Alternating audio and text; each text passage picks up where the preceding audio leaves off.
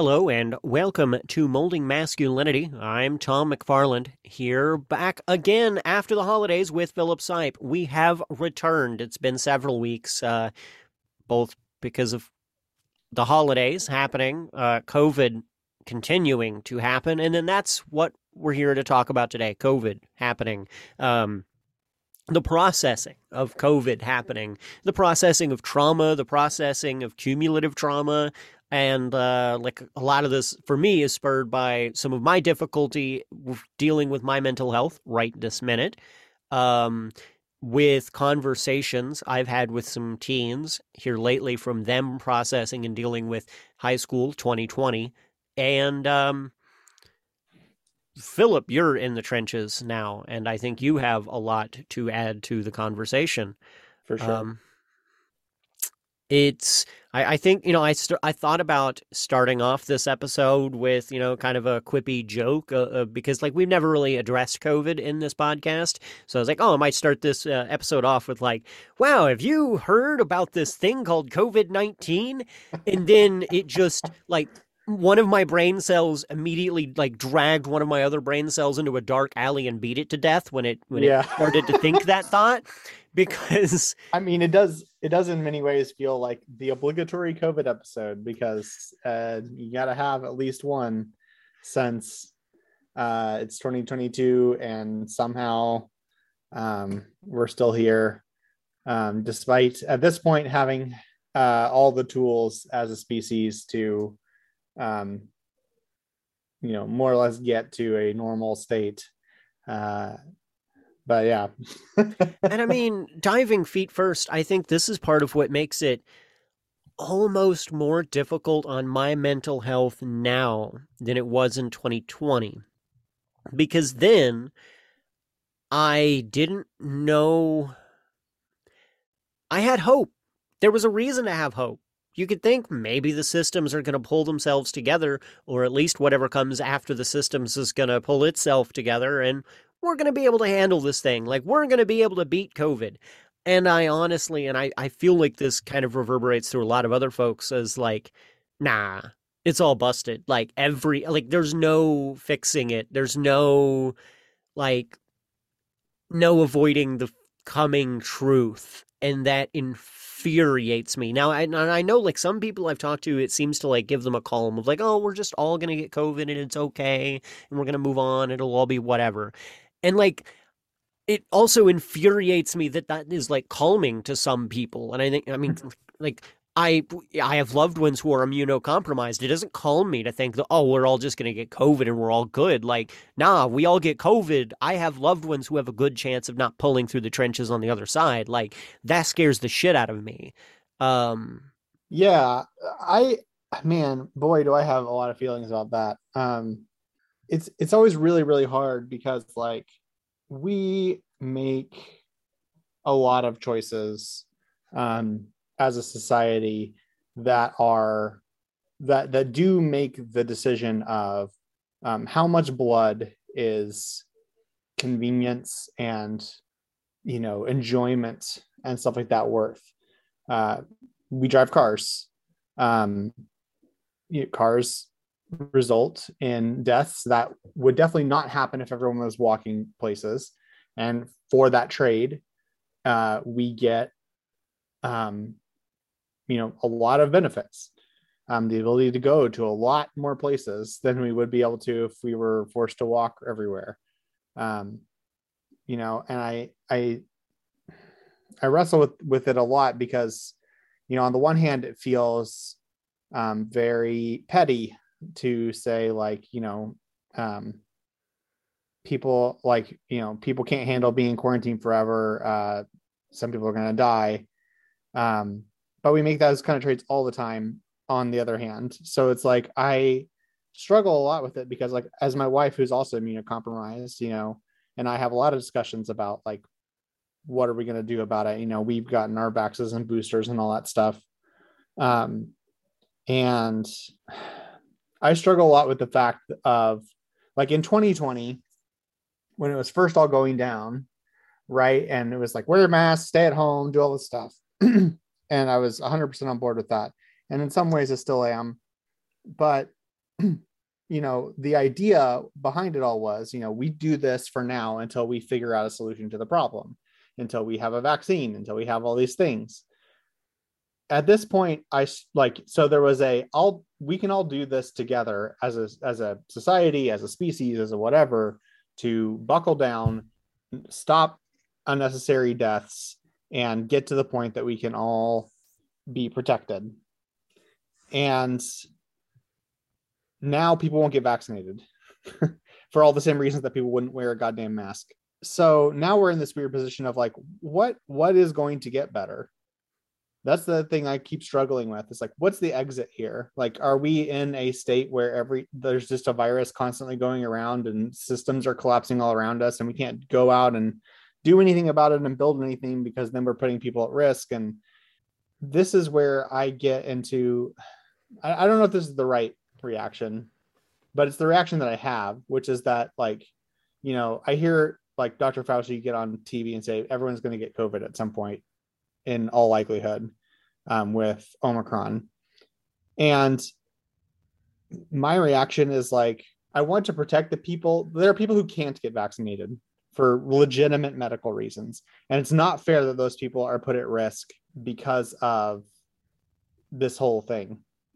But to me, there's a tendency to that humans have of looking at the immediate cause and putting the blame on that instead of like seeing that as the end of a chain of proximate causes. So like someone who's immunocompromised gets it, they die. We blame the person who didn't wear a mask, but that person got it from someone, and that, like there's a chain of events there. And to me, I think if you follow through on a lot of these, what you end up with is like people who got it, who spread it and didn't get vaccinated, didn't do their job at like getting us to the point that like the people who literally can't get vaccinated can be safe. And all of these other structures around that where people are being forced to go to work with COVID. People are being like, even like oh yeah, I've had the same complaint about the way the workforce sort of attitude. Like I was saying all this about the flu long before COVID happened, how dumb it is that people like had to go to work in the flu and spread it, when if they just like have a sick leave and the companies would stop doing it, like the companies would be better off, to be honest. But this like obsession with having to go to work all the time. Yeah, and it's all of those systems all kind of working together, and now like just embracing a no solution like a no solution viewpoint is kind of what I feel embraced now. Like there is no, what is the solution to COVID? There isn't one. We've just given up any solution to it. It's just, I don't know, it's going to fuck us up for a long time to come. And that's not, I don't know what to say about that. Like it's not acceptable, but I got to accept it because it's the reality moving forward. But that infuriates me. And I also don't see how a lot of our systems operate moving forward under that principle. Like, so are we just like, is our system of education going to be able to survive through that? Like this is like, and I mean, that's a big question thing that I want to kind of not dive too much into big question things in this episode, but that does boil down into like my immediate anxieties right now in the fact that I work in Parks and Recreation, which, is fundamentally a after school program right now. Like, that's how it operates during the school season, is it's an after school program. Now, during 2020, during the shit, we were a virtual learning program. Like, so we prepared virtual learning academies. So it was a place where kids could go. Theoretically, it was an idea, was like giving a space for kids to go who didn't have internet, who could do virtual learning. What it really equated to was childcare in place of school for people who can't afford childcare, which, again, is a necessity. Like, people got to pay money for rent, and they can't pay the money for rent unless they're at work, and they can't go to work unless the kids are in childcare. And we have no system of structured childcare in America because we've relied on schools being the system of like childcare, so that got put off onto us. And one of our, like, it was terrifying for us because then all the schools are closed down because it's not safe for kids to be in schools. So instead, all the kids are crammed into even smaller rooms with our staff who are even less paid than the staff of schools, taking on that risk. Because we're lower paid employees, the risk is passed down to us. And it was stressful. A lot of people got COVID and it was bad. And it was also a great relief to us personally when schools reopened. And there was like a hot potato moment there, right? Like, it's like, oh yeah, it's probably still not safe for these kids to be in school, but whew, not our hot potato anymore. So then the schools were open. And now we're all watching as this hot potato is bouncing closer to us as schools start closing down. And like today, they announced that all of Oklahoma City public schools are closed down for the next couple of days. Like, they're saying they'll reopen in Tuesday, which is bullshit. Like, it makes no sense at how the situation is going to change from now to Tuesday. So we see that hot potato coming on Tuesday, where we're probably going to reopen virtual learning academies, and it wasn't safe for the kids to be in school, but now they're going to be in with us. And that's so anxiety inducing. But also, like, what's the solution to that? Immediately, I don't see one. I don't see any solutions to these anxieties because the kids do have to be somewhere so that like I'm not blaming in any sort of way these parents, because these parents got to get their kids into childcare somewhere because they've got to go work because they got to put a roof over their head. Yeah, there's a lot of problems like this where they're like systemic failures that at the end point, what you arrive at is a problem that has no solution to it, or rather the solution for it is so much bigger than the immediate problem that like homelessness, particularly when police are about to clear a homeless camp, is exactly one of these problems where like if the homeless people are causing damage and incidents around a particular area, like you have this problem where like you don't want to have them to go get kicked out, you don't want to deal with any of that. And obviously, like, I have all kinds of problems with police being the mechanism by which we handle this, obviously, but like fundamentally there's this big problem of yeah, they're causing problems where they are now.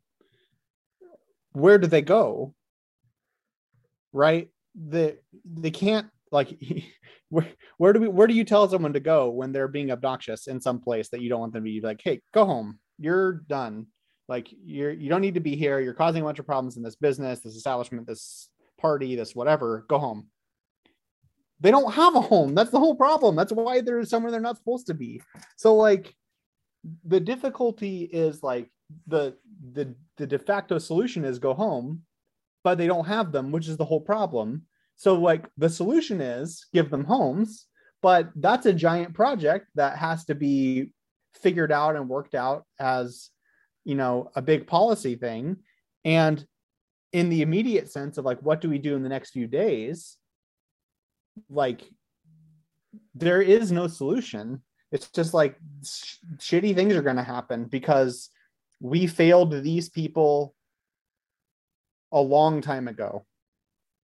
And now that failure is coming to fruition. And you're going to have to watch innocent people suffer because of a top level failure. And to me, a lot of times I feel like whoever is in proximity to the final culmination of that failure gets most of the shit as a scapegoat for the larger systemic failure and the systemic failure of like all the politicians and policymakers. It's like whatever business owner happens to have the homeless camp on their camp is the person who gets scapegoated. And like, look, I'm not a big, like anyone who knows me knows, like, I'm not a big defender of business owners as a category of people, but like, random person with the homeless camp on their property is not the singular cause of these homeless people's problems. Like, and the same way with COVID, it's like this hot potato, like you're saying, gets passed around. And ultimately the problem is there's nowhere for it to go. And people are going to say, oh, it's the school's fault for not preparing, or it's the parents' fault for not having backup plans, or it's like there's going to be all kinds of finger pointing and blame. And like the thing that bothers me the most is that like people don't want to turn and say, like, actually, whose fault it is? It's all of our faults all at once for not addressing these problems before they were so pressing, for not having the systems in place to handle disasters and adjust for big events that will put pressures on our systems, and just be like, oh, it'll be fine. And then it's not fine. And now people are looking around for who to blame. And like, there's a bunch of people to blame. And in some ways, everyone is to blame for not rallying, for not doing more, for not trying to push for the changes that needed to happen, for accepting middle ground, mediocre, like compromise solutions, on the expectation that you were just going to have more time to figure out and get to the place that you want to be. And you don't have that time now. And now there's not time to do the right thing. And there's two big things that I want to take away from that. One, I want to get to in a moment, and that is the toxic positivity of that. Well, we'll figure it out in the future. It's okay. We'll figure this out. Two is a perspective that I think we can learn from this, that I think is very critical to educate us moving forward in a lot of other issues. And that is that as straight, white, cis men, this is a new feeling of being presented with these no solution anxieties of systemic failings, and we're just like, there's no solving this fucking problem. And like, and where I'm coming with this is like, I've brought this up to friends of mine who are Black, brown, indigenous, LGBTQ, of a marginalized group, and they have said, yeah, no, that's what my life is all the time. And I think that's an important perspective for us to understand, is that like all the like, or at least I should say for me, I shouldn't put that off on others. For me, that's kind of an important thing to understand. Is like, and even though like I know that like, at different points in my life where I've had a lot of economic insecurity, I've definitely like, there's been that over like that anxiety that hangs over it. With that very critical element of just an unsolved, like even with that, you tell yourself that there's solutions. Like there's ways that I'm going to become rich one day. I'm going to solve this problem by having my money. But those kind of systemic failings where like anti-blackness in America, racism in America, police racism in America, policing issues as a whole for Black people, this is the anxiety that is life. And I'm new to walking into with COVID and suddenly feeling like all of these systems are systemically structured to fail, and it's a hot potato bouncing around. And how does anybody live with this bouncing around in their head? And friends of mine are like, you just do. Welcome to the party, kid. Like, I don't know. I think that's well, and like a lot of the times, like you experience that same sort of thing, like in the same way that like a Black guy gets shot by a police officer, everyone's like, oh, he should have been more compliant, or he should have done this, or he should have done this, and giving a bunch of like useless post hoc advice. Like you get people who are like, oh, well, maybe you should have worn a mask, or maybe you should have done this, or maybe you should have done this. And it's just like, I mean, maybe that would have made the difference in this case. Maybe not. But like, honestly, fuck you for bringing it up at this point. Like, yes. We should have solved this problem a long time ago. We shouldn't have had giant propaganda engines poised to convince people that lies are truth in order to gain a political advantage for the right wing, convincing people that the vaccine is poison and that somehow horse medicine or whatever the fuck else is better. Like, despite the fact that no legitimate doctor who is not a giant con artist, and demonstrably so, says that you should do anything but get vaccinated. And like obviously like the like saying Fox News shouldn't exist or whatever is like one piece of a giant puzzle of how to really address this problem. And of course, we could do our typical turn of like this today's episode and why capitalism is bad, but like, and that's a part of it too. But like, even aside from that, I just think that like, I just see a lot of people nominally on the left who are ready to wield the sort of like liberal obsession with individualism in America to badger people that don't or oftentimes can't take every precaution. And I just see the same type of thing that like, conservatives will do when it comes to like black people being shot. I see liberals doing to people that don't wear a mask or whatever. And it's like, I get so frustrated because I want to like yell at all these people and say like, like, no, the problem is something we should have done a long time ago. And like now you've put, we've all gotten put in this position where it's gonna suck no matter what. And there's not a, if your loved one dies, it's like, you got to put the blood on the right hands there, like, and it sounds so heartless to say it like that out loud. And it feels bad to even say it, but I don't know what else to say. I mean, I have to imagine it's very similar to the extremely difficult and heart-wrenching conversations that have to be had in a lot of these marginalized communities about like interactions with the police. Is like, sometimes you're going to get pulled over for speeding, and every now and then someone's going to die as a result, and it's dumb and it upsets me a lot. In both cases, I don't know, it's just a hard thing to deal with. Yeah. And I mean, and my other issue that I wanted to hit on, this like kind of toxic positivity, which I accidentally even exemplified in my own life, of when I talk about like times when I've had a lot of economic insecurity, and like I eased that anxiety with this belief that whatever I was doing was going to make me rich and successful in the future. It was this pushing off my immediate, all of this anxiety into this like, it's okay. It's going to be fun. We got a plan for this. We've got a bunch of ideas and plans that are absolutely unattainable and ridiculous to do. We're going to put kids farther apart from each other inside the same sized building.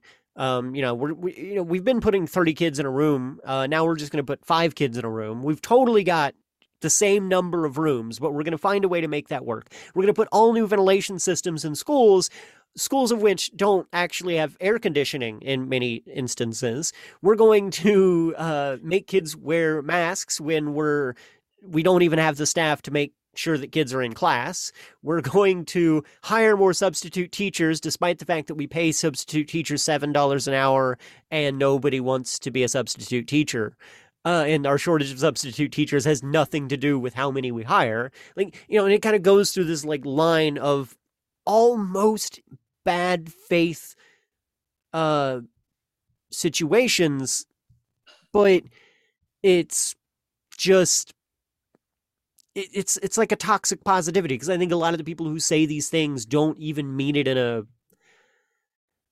they don't mean to be in bad faith, but it's so ridiculously absurd that it feels like it's in bad faith. And I think it's something that we do as like a defense mechanism that we've got. I think in some cases it is an act of bad faith. I think for the people who are oftentimes in decision-making power, or for people who have the money and ability to like, whose ox will get gored, I'll say, if people, stay home, or, any number of things, like they know that the longer that they put off a real solution, the more benefit they gain, and they don't care. I think in some cases is active willingness to sacrifice people for personal gain in the most real sense. Like, it's not even like this isn't even like a Marxist thing of like, like, oh, well, you're siphoning off profits from labor to do the thing, like, which is kind of evil in itself, in my opinion, obviously. But like in almost the most brutal way, like literally sacrificing people in terms of like making them die so that they can continue to live comfortably, do all that stuff. And like, I get that we make those decisions and sometimes those trade-offs are like worth it, but like it would be one thing if it was like cars, if these people were dying so that like everyone could experience some much larger benefit to their life. But it's not like that. It's a bunch of people dying so that a handful of people who already have all the wealth, money, and privilege in the world can have just a little bit more. And that's the thing that pisses me off more than anything about it.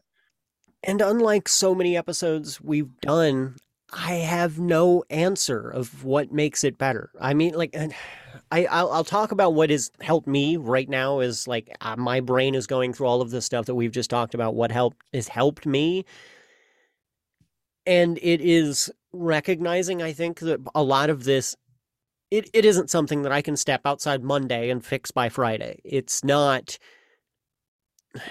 and I don't know that that helps me, but it allows me to allow myself escapism, to hyperfixate on something that is probably not healthy and get away from things.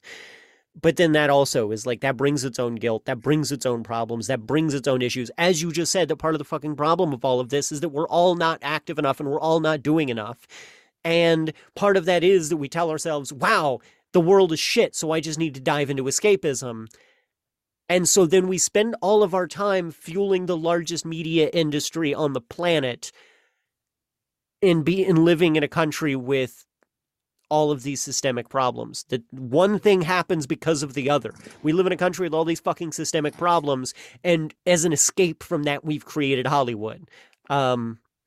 So I say that, oh, that's my solution to helping my mental health, but then I also feel like that's the fucking problem, and I don't know how to mesh those two. Well, that's just it though, is like, I say we don't do enough. And that's to some degree a little bit of, I think, an unfair distribution of the blame, in that, like, in a sense, we as a country don't do enough.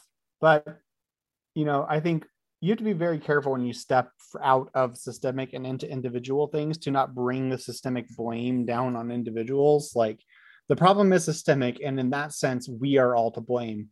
But like, if you want to get down to like what's right for you or me or any individual to do in this particular instance, it's a giant ethical mess. And I wouldn't presume to judge anyone's individual thing. But what I do know is like, I know that you, and I know that and I know that a lot of people that I know are involved and are trying to make stuff better. And we are constrained by the fact that we're individuals and we only have so much capacity to do the thing that we need to do in order to make things better. And what I also know is that there are people that I know who could do something and largely sit and do what they want, and they make a lot of excuses for it. Or maybe they take some of the money, the excess money that they make, and they give it to some charitable organization and pretend like that's good enough. Yeah, wipe their hands clean. I would never feel comfortable passing, like a judgment call on like who is and isn't like, good or pure. I don't really believe that's how should view things in general. But like, what I do know is that like, I don't think that, like, I think it's always a balancing act of balancing how much you give of yourself and how much you take for yourself. And I don't think it's wrong to engage in watching a movie or like, like that's the thing that I always struggle with, is like, it feels like the takeaway a lot of here is like, oh, well, like watching a movie is bad now, or like, playing a game is bad now. And it's like, no, like, if you're doing that and you're contributing to your community and you're trying to help and you're advocating for the right stuff, like you're fine. Like if everyone was doing that, this wouldn't be a problem anymore. Yeah. Um, yeah. Recharge is necessary. You've got to recharge. Like you've got to, if you got to hold yourself together, otherwise you're no help to anybody. Which Yeah. is also a cynical way of looking at holding yourself together, because you should hold yourself together purely for the sake of holding yourself together for yourself. But Well, and because fundamentally no one can do it. Uh, People are people, and your psychology is not made to handle being like a murder or a completely self-sacrificial thing. Maybe there's a few people with probably some kind of like weird disorder or something like that can give of themselves infinitely and never expect anything in return and just take comfort in the fact that they're doing the right thing. But for 99.99% of the population, if the experience of fighting for what's right and doing a thing is often not fun, and like if you are morally put into a corner where you have to do something that's completely miserable constantly, and if you ever do anything that feels good or positive for yourself, that like you are doing a bad thing, what's going to happen is you're going to exit that community. If that's what like leftism and like pushing for the poor and working classes for people, where it's miserable all the time and anyone who isn't miserable is chastised, like you lose.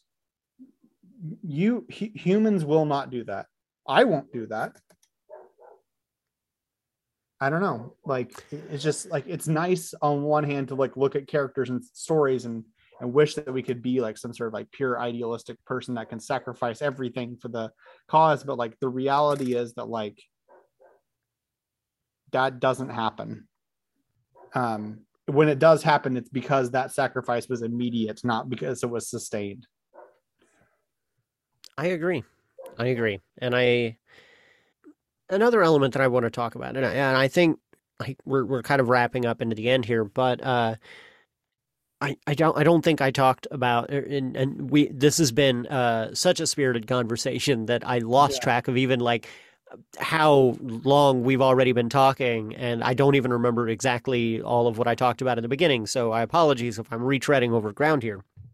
But some of what brought this conversation up with for me was some mentorship I was doing with a 19-year-old who graduated in 2020 and is now trying like looking at getting into college, and they're going through a lot of the same things that I feel like I went through at that same age, because like we have some similarities in that like they left high school and then immediately went into the workforce, and then are now looking at going into college, and this was something the same kind of path I went through. And there's like this weird little phase where you're you've got people you know from high school who are looking at you like a grown adult now, and people you're meeting in the workspace who treat you like a child. And nobody treats you like an equal at their level. Everybody is either looking at you as an adult or as a child, and nobody is like, nah, you're just like me. So they're coping with all of that, which is extremely lonely and a lot to struggle with. Like, I know it was. I mean, it was a lot of why I went to college was because of how lonely I felt after high school. And on top of that, all of this unprocessed stuff around their graduation in 2020, and the fact that they lost their senior year, they lost their graduation, they don't have any conclusion to their high school experience, and it's a lot. And I mean, like, there's like elements of that I thought that I understood, because like my wife graduated vet school in 2020. And so I've been kind of like, oh yeah, no, I get how that was like, because that was annoying when we had to do the like, that. And I mean, and I know it was like a lot. Like, that's not even to trivialize it for her. I know it had to have been a lot for her, because 4 years of that education getting boiled down into not really having a graduation is Like it was a lot. We had to cancel so many plans, cancel so many things around that. It was a lot. But she was a 25-year-old. I mean, not 25 at the time. She was in her mid to late 20s, and so were all of her classmates. And that's so much more to deal with at that. Like you've got so much more preparation to be able to deal with that much going on in your life at that time than when you're 18 or 19 and you're already struggling with the transition phase from high school into adulthood and into college, and then you also deal with this global pandemic that has changed the entire world around you in a way that absolutely nobody relates to and nobody understands, and you've been the first person like ever to have virtual high school graduation at that kind of a scale. And Jesus Christ, it's just so much to deal with. And I think my message in this is, one of the things we talk about in this podcast is mentorship and parenthood, and a recognition for a lot of us who pretty much, I feel like pretty much anybody who's listening to this podcast is probably closer on age with us than they are younger. And just be kind to others and reach out and recognize what, like, in general, just recognize that everybody right now is going through some traumatic shit on different degrees. But And like, I think a really big thing is also like, don't, I don't know if infantilize is quite the right word, but like don't condescend to people in general. it's so easy to do with high school students. We so immediately want to be like, well, it's just your high school graduation. Come on, what's that? It's fucking everything when you're 18, and not just in the like way that we make it feel like, oh, it's everything in movies, like it's this big quirky thing, oh, you'll get past it. No, I mean, it really is a hugely important thing to your life and the fabric of your life. Ripping that away from you is it's the culmination of everything they've done for the overwhelming majority of their life up to this point. Like, it's not trivial. Like, and like, is your high school graduation important in the grand scheme of your life?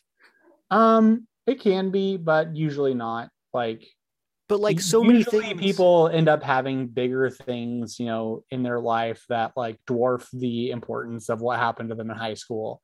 Sure. But like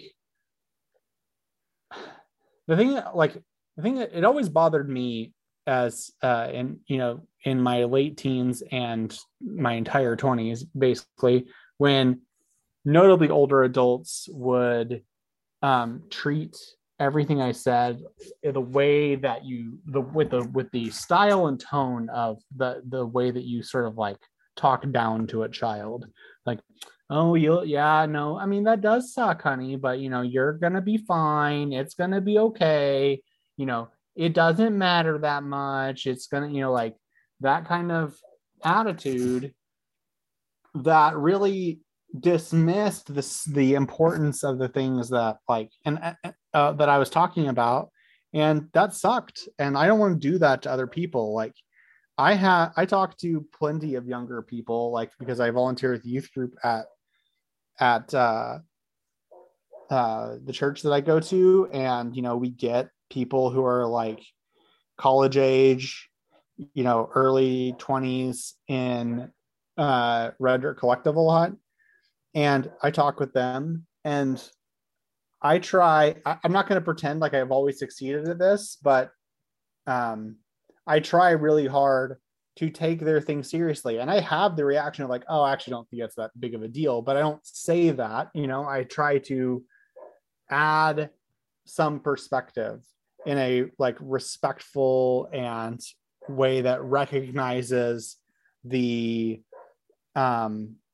realness of their own, experience of saying like, yeah, I know that really sucks. Like, I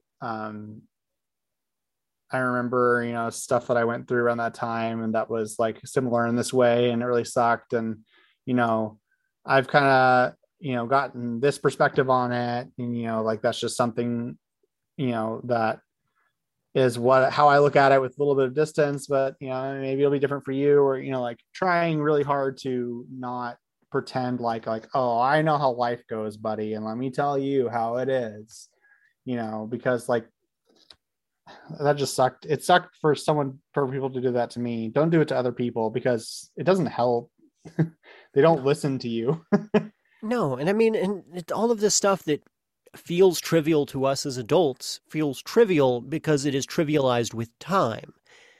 When you remove that time, it is objectively not trivialized. And this is true of absolutely any event that happens in our life. I mean, this can be a combat experience. This can be the experience of your firstborn child.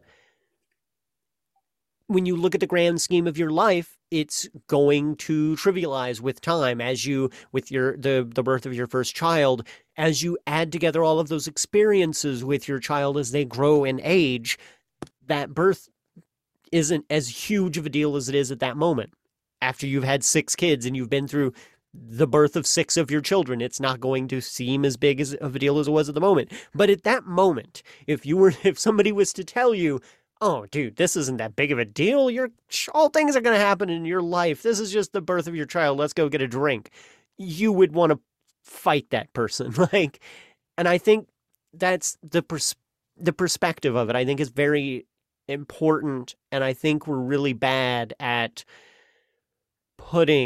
because we've had so much time to trivialize that experience for ourselves when we're talking about things for teens and kids.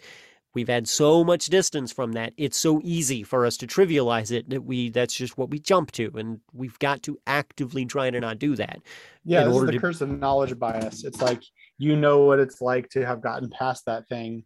And you may have lived with having gotten past it for so long, you've forgotten what it's like to feel it in the moment, to know how big it feels like. It's like if you've been through 15 relationships, your perspective on your first breakup is, like I was like 13 years old, like it was such a whatever, not a big deal, whatever. And maybe that's the perspective that everyone eventually gets to.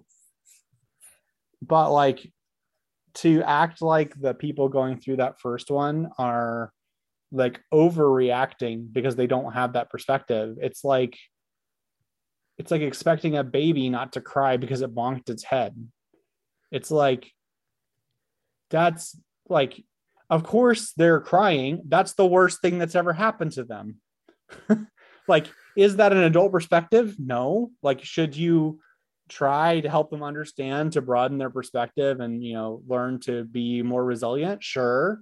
But you don't do that by making them feel like shit for feeling bad. You do that by saying by giving them comfort and trying to add a little bit of perspective and sympathy, to the thing, and not expect them to just be like, oh, you know what? You're right. I now have the perspective of a 35-year-old or a 40-year-old or whatever. And now I get that my first breakup at 13 years old is not a big deal. It is a big deal relative to their experience. It's a huge deal. It's a really painful thing relative to all the other stuff they've gone through. I don't know, the Olympics of trying, of suffering, and is weird sometimes. And I think another important element of this that we've all got to keep in mind as we're coaching and helping kids through all of this as it continues and as it worsens, as we've already talked about how there's no ways for this to get better. And that is the perspective of the problem to kids. And what I mean by this is I've seen this happen a lot of times, of wanting kids to see COVID as, oh, this was just a year of your life. We'll move on. Or this has been 2 years of your life. Don't think about it too hard. Just move on and go back to the way you were before COVID. And that is one thing to say, when we're talking about a 6-year-old, these 2 years of COVID have been a third of their life.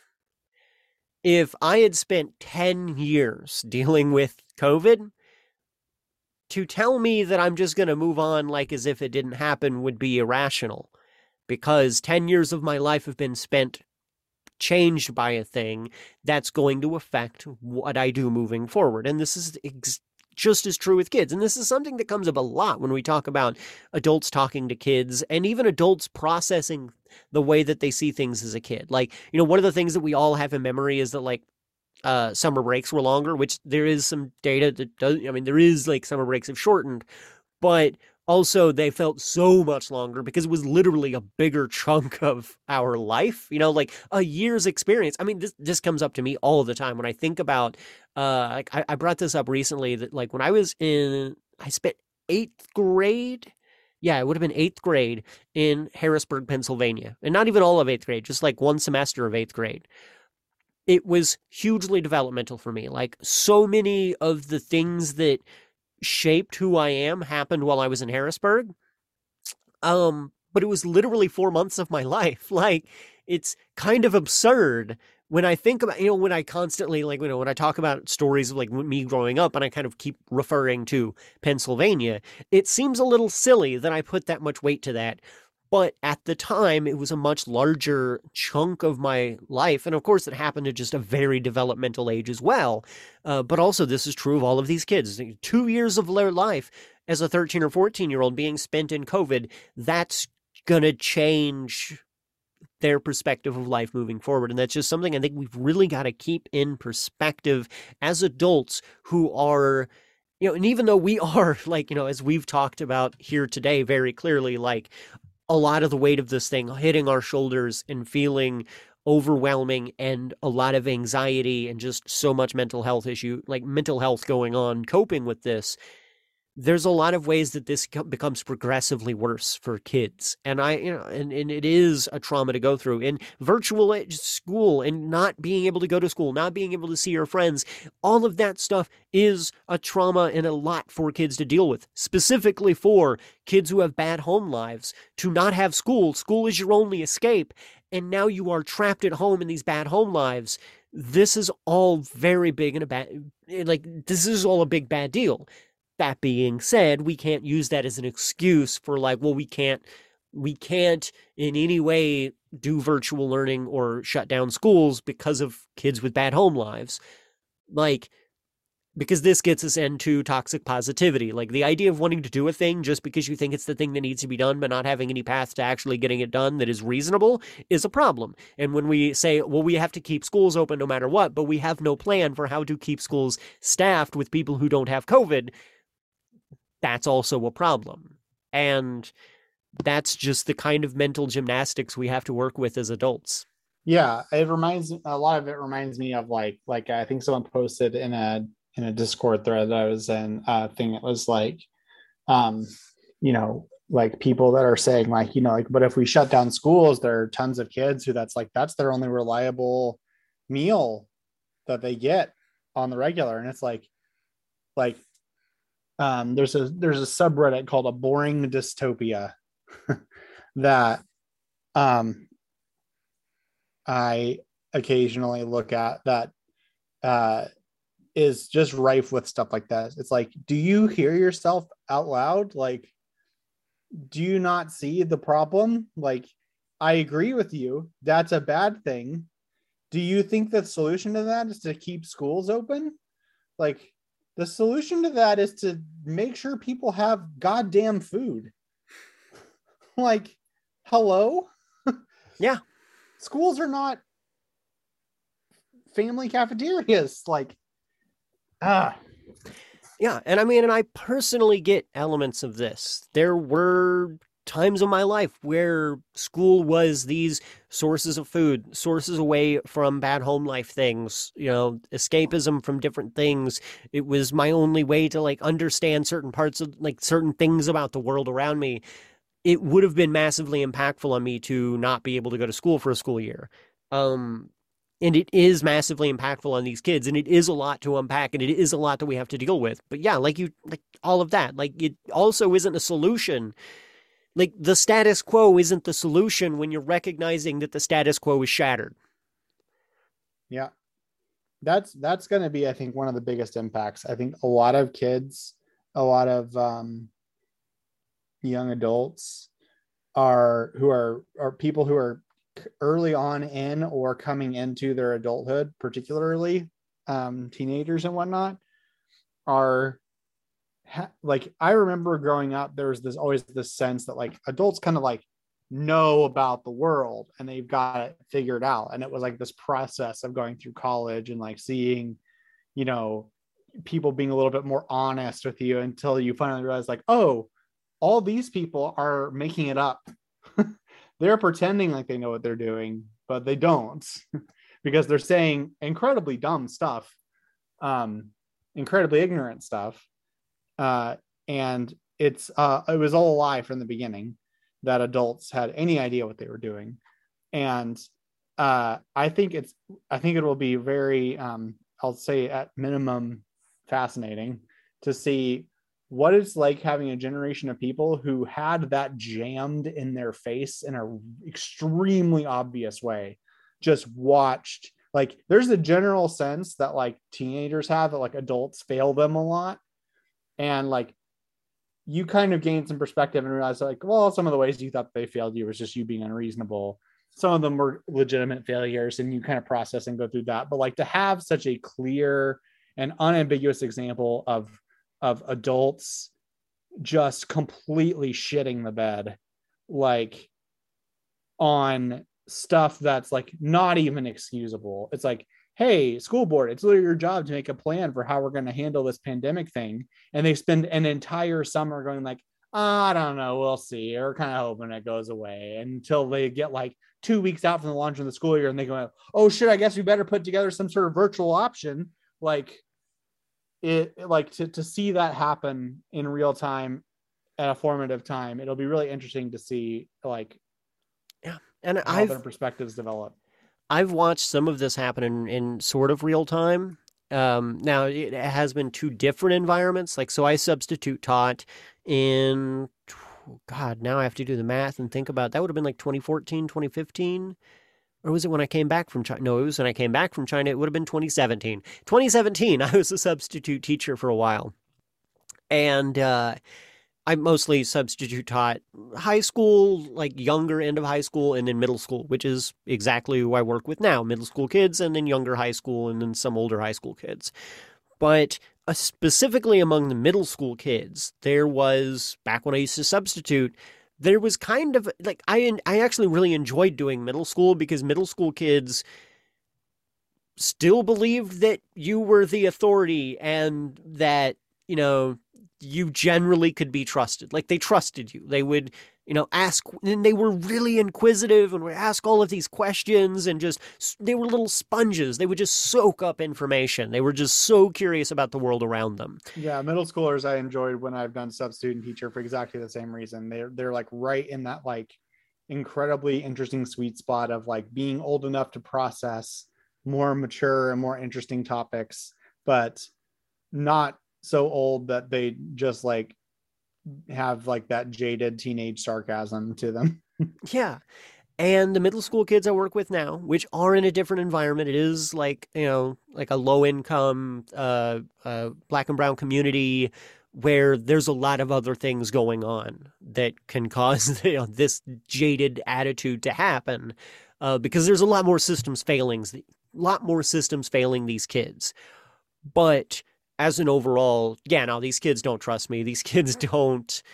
It's these kids are like 12, like, you know, well, ages 10 to 13, and they act like 16, 17-year-olds, not with like their actions as far as, you know, acting above their age, but with like the jaded attitude they have towards adults and authority, very much way above their age. And I really hope that attitude translates into the right direction, because like that can be turned into like nothing, like a sort of nihilism of like who cares, nothing matters, like I don't, like that kind of thing.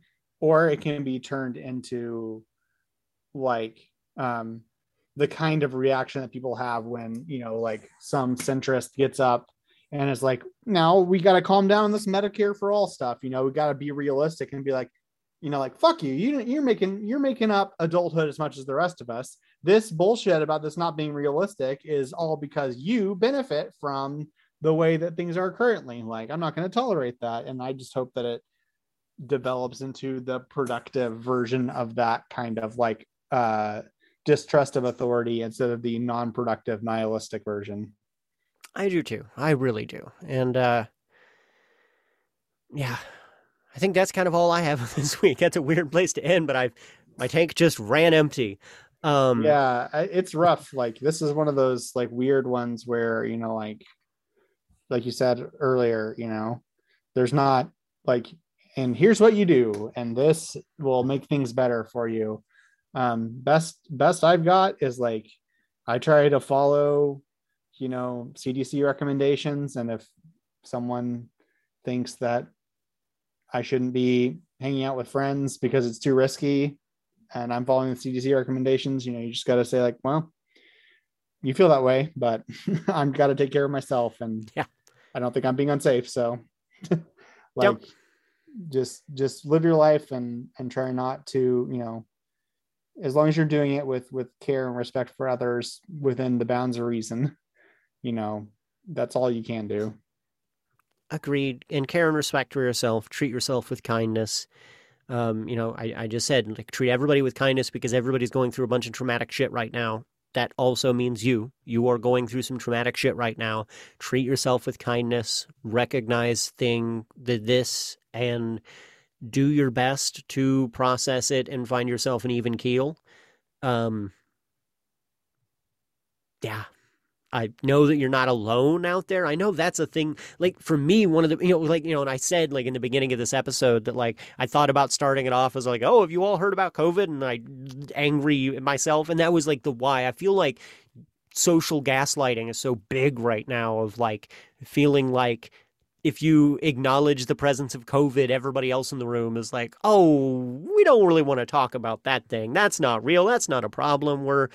And like, I recognize you're not the only one out here with all of this anxiety. You're not the only one out here taking shit seriously. You're not the only one with trauma, and you're not the only one that doesn't know what to do with it. And if So, you feel like that, it just means that the people around you are going to great lengths to hide theirs. mm-hmm. Um, it's not that you're exceptional and being the only person that feels it. It's that you're exceptional in that you're the only one who has the courage to face it. And you should continue to have that courage. It'll be better for you in the long run.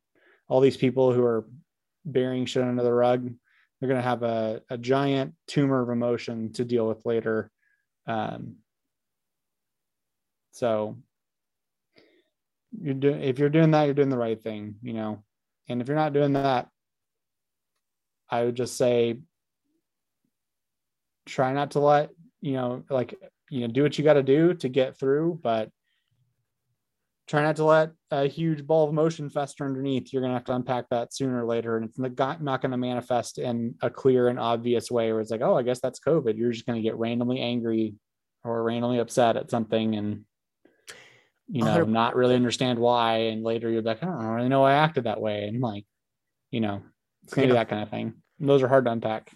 Yeah, I mean, like if that's where you're at, if you're hiding that, I really do recommend roll back to our anger management episode. We talk so much about that, how so much anger among men traces back to these things that we never bothered to process and we never let it outside of the rug and it festered and turned into these at random angers. And yeah, you're 100% right. And remember that some anger is, especially like, we've expressed some anger in this episode. And that anger is in some ways justified. Like it's okay to be upset with people who are, not doing what they should do to protect those that can't protect themselves. Yeah. Yeah. Well, have a wonderful morning, afternoon, evening, or whatever time of day it is. Thank you all for joining us.